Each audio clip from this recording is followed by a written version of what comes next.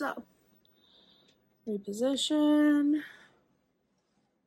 Am I in frame? I love these sleeves. Look at these sleeves. They're so floofy. They're floofy and it's soft and I love it. And I don't care what anybody else thinks. Anyways. Hello, everybody. Welcome to Written in Thorns. This is episode 2. Yes, we did change the title. So if you saw the first episode, there might be a couple of weird jumps where I just have it written in there what the name of the podcast is because I changed it. I'm allowed to do that. I can do things like that because this is my podcast and it's what I want to talk about. Today, one of the things that I'm actually going to talk about is finding a way to push through when you hit a block.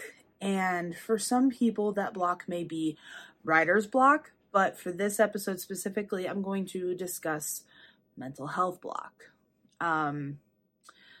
Disclaimer right off the bat, I am not a mental health professional. I see a few mental health professionals because let's face it, not okay.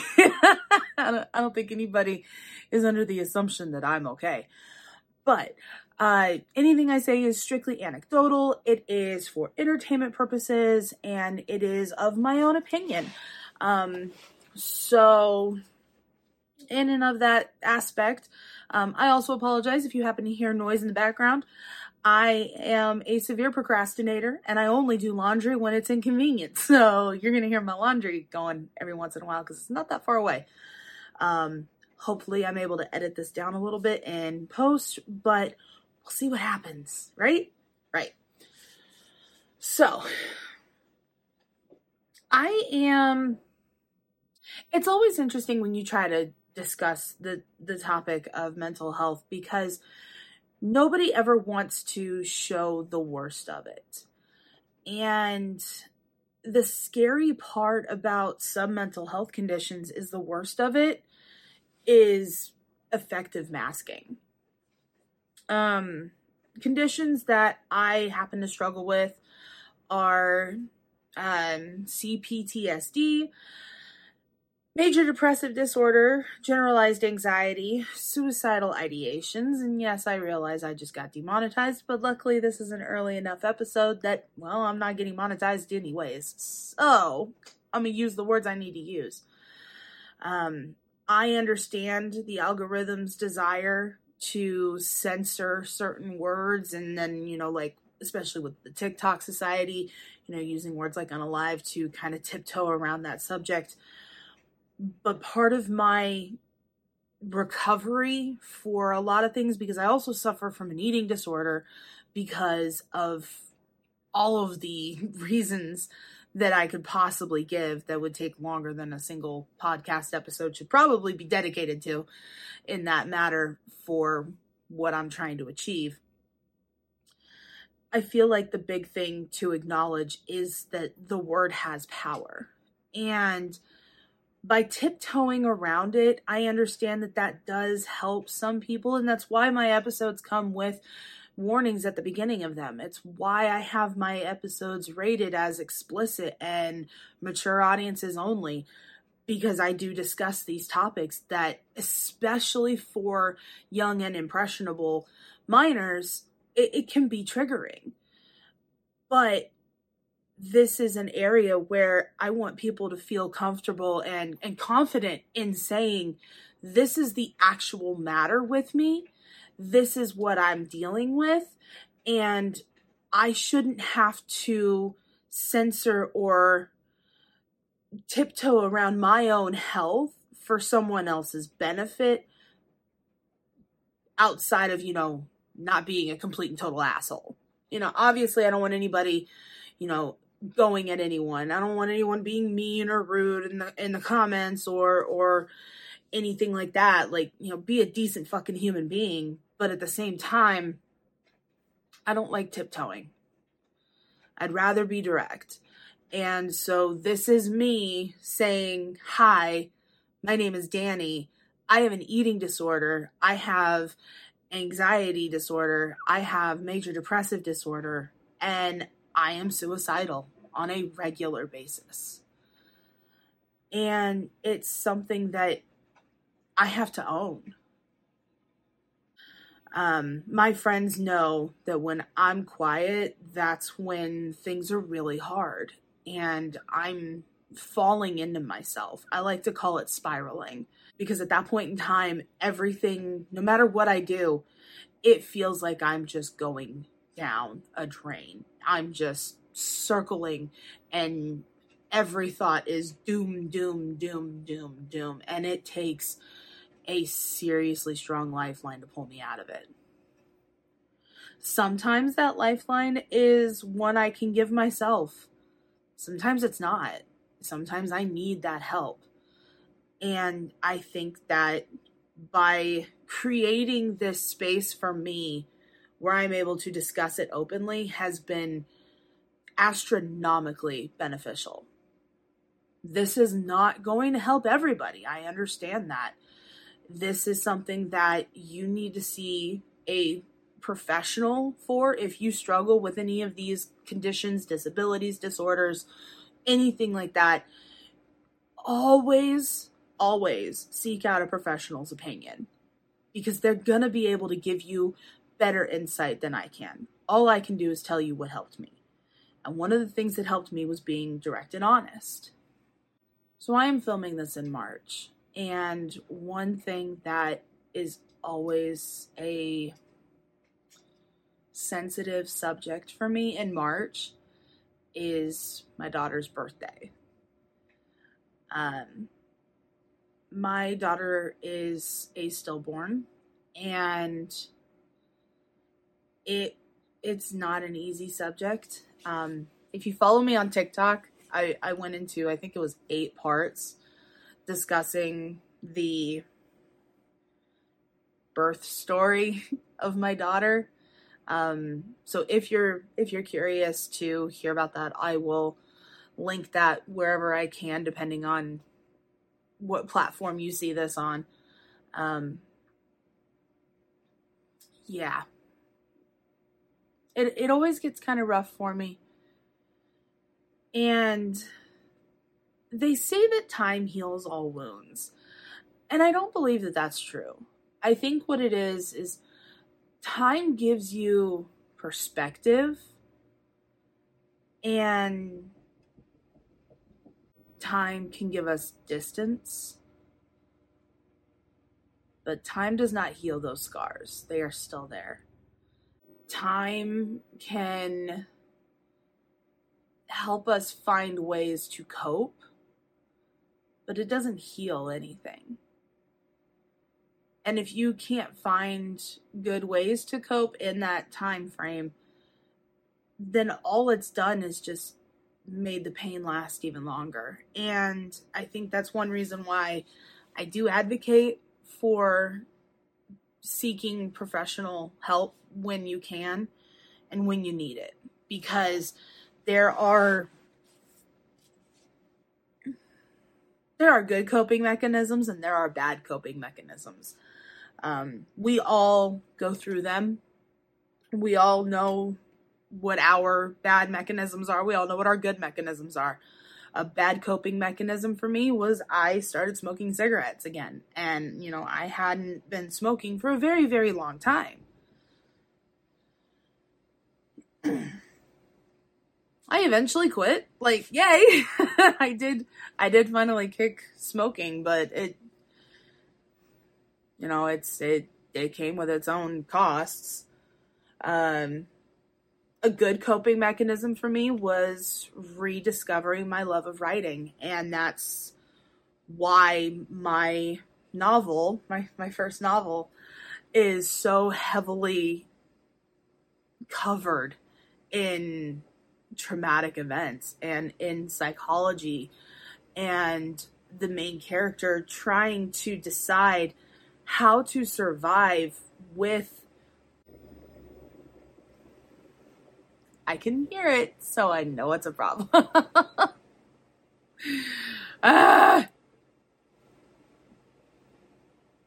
It's on its final spins. I might as well just wait.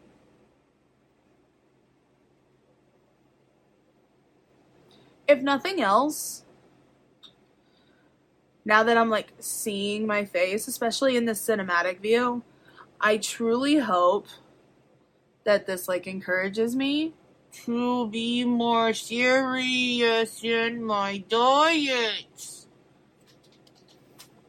I need to find time to go to a gym. That's my biggest issue, you know? Even with my eating disorder, like I do a fairly good job of like maintaining, like not being ridiculous with my food, but let's face it, so if you could not tell, my eating disorder is I am a binge eater. I'm not even just an emotional eater, I am a straight up binge eater. And so these are things I have to actively think about. I have to actively think, do I need this? Is this something that I need to be eating? Am I still going to be okay if I go ahead and I skip this part of my meal? Or have I realized too late into the situation that I have now binged 3,000 calories in one sitting? Things I have to think about as a binge eater. So hopefully forcing myself on camera, doing this kind of stuff, realizing that I still have the same chubby cheeks I had when I was 5. You know how most people lose their baby fat? Well, apparently, as I lost baby fat, I replaced it with adult fat, and so they just kind of balanced out, and then I earned my turkey waddle. My little gobble. Anyways, see, and that's another thing. With coping mechanisms, like, I have a tendency to use humor as a coping mechanism. I don't even know how I'm going to edit this episode, and in all honesty, I might just put it up as is, you know, minus the little, like, spin cycles from my washer when it gets to be a little too intense. If that's the case, then hey, you get my chaos as is. If I've edited this out, you're welcome. I probably won't, though. I'll probably just let it go. Because I feel like it's important to still be transparent and still, like, acknowledge the insanity that is life. Like, I like to make jokes that I know that I'm insane. And what keeps me from being too insane is the fact that I can still acknowledge that I'm a little bit nuts. But the fact of the matter is that's just a dark joke. It's a self-imposed joke at my own expense. And I feel like it's just another coping mechanism because I know that my mental health is not good. I'm in therapy. I see therapists. I work with, trying to manage medications and all of that. I try to work on healthier coping mechanisms. Like my therapist endorses my writing. Well, when I say endorse, I mean she encourages. It's not like I expect my therapist to sit there and say, hey, this is my patient, go read her book, because that would be a HIPAA violation, because I haven't signed anything off on that. But you get my point. She tells me that this is a good outlet, whereas, smoking or drinking or doing something stupid would be a bad outlet, Yeah. So I look at things like this. And one of the things that has been bothering me the most, and it's taken me 17 and a half minutes to get to my point, is I have been working on the sequel novel, right? I've been working on the sequel to my novel, and I've hit a block. And why is that? It's not a writer's block. I have thousands of ideas. I've got a whole list of different plot points that I want to cover. I've got parts of these plot points already starting to be fleshed out. My problem is as I'm writing, my brain starts to spiral. And then I don't write. And then I realize before, I've really accomplished anything else, is that I sent the kids to bed so that I could work on my writing because, it was after their bedtime, and that's when I try to do my writing so that I can, still be a parent and still, have a day job and whatnot. And I realize that it's now 2 a.m. and all I've managed to do is go in the bathroom, crawl in the tub, and cry for an hour. I haven't written anything. I'm just crying. And I know part of that has to do with, additional stressors in life. My oldest son is going through, the medication loops. And so he has his good days, he has his bad days. And he's had a lot of bad days lately. And it's brought back a lot of stressors that I was hoping we had moved past, and we haven't yet. And so trying to figure out how to handle all of this on my own is exhausting, but very stressful, because there's that realization that I'm responsible for this other human being's life who's not at an age, even physically anywhere close to it, but especially mentally, to be able to make decisions himself. And so I'm trying to find ways that I can support him through, different therapies, support groups, things like that. If we need to make more changes to medications, what that may look like, because we don't want him overly medicated. We want him on what is going to be a good balance for him to be able to function at his best performance level while still maintaining himself. The one thing that terrifies me is I talk to people who have been, diagnosed with autism and ADHD as children, and all they all tell me is the same thing. All they wanted to do was drug me until I was numb. And I do not want my son to experience that. He's a very creative child. My Lord, that child is creative. He sees me writing my books, and all he wants to do is, I want to be a writer like mommy. That's his big thing.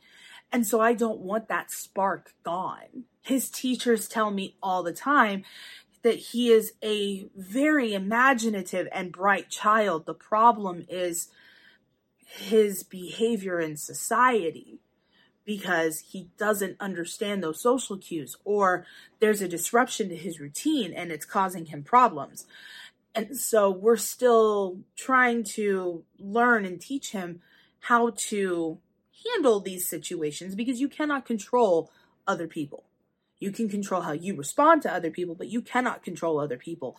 And we're still at that age, and we're still at that stage where we're learning, and I'm having to learn right along with it.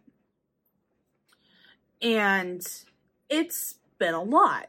And so I have been additionally stressed as well.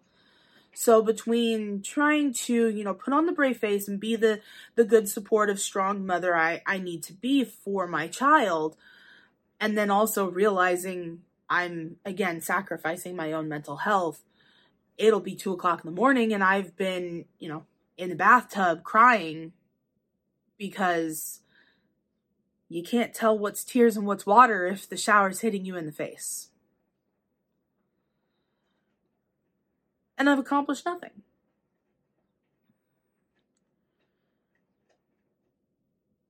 So what I do at that point is I write that down. I write down, the very first sentence is how I feel in that exact moment. I'm stressed. And then I elaborate. I'm stressed because of XYZ. Right now, I'm stressed because my son has gotten into trouble in school again, and I don't know how to fix this. My anxiety is high because the last time this happened, things got bad, and I'm scared it's going to happen again. And that fear is what's causing my anxiety. And my anxiety getting higher is increasing my stress. Sometimes for me, the best way to work past a mental health block is to literally put down in words on paper, this is my issue. Because if I can visualize it, I can start working to help it. I'm not going to fix it. I don't think that there's anything on this planet that could ever fix my stressors. But if I can see it, I can help it. I hope that this has helped at least a couple of people. Thank you guys so much for tuning into this episode of Written in Thorns. I've been your host, Danny Rose. Have a wonderful rest of your day, and I'll see you next time. Bye, guys.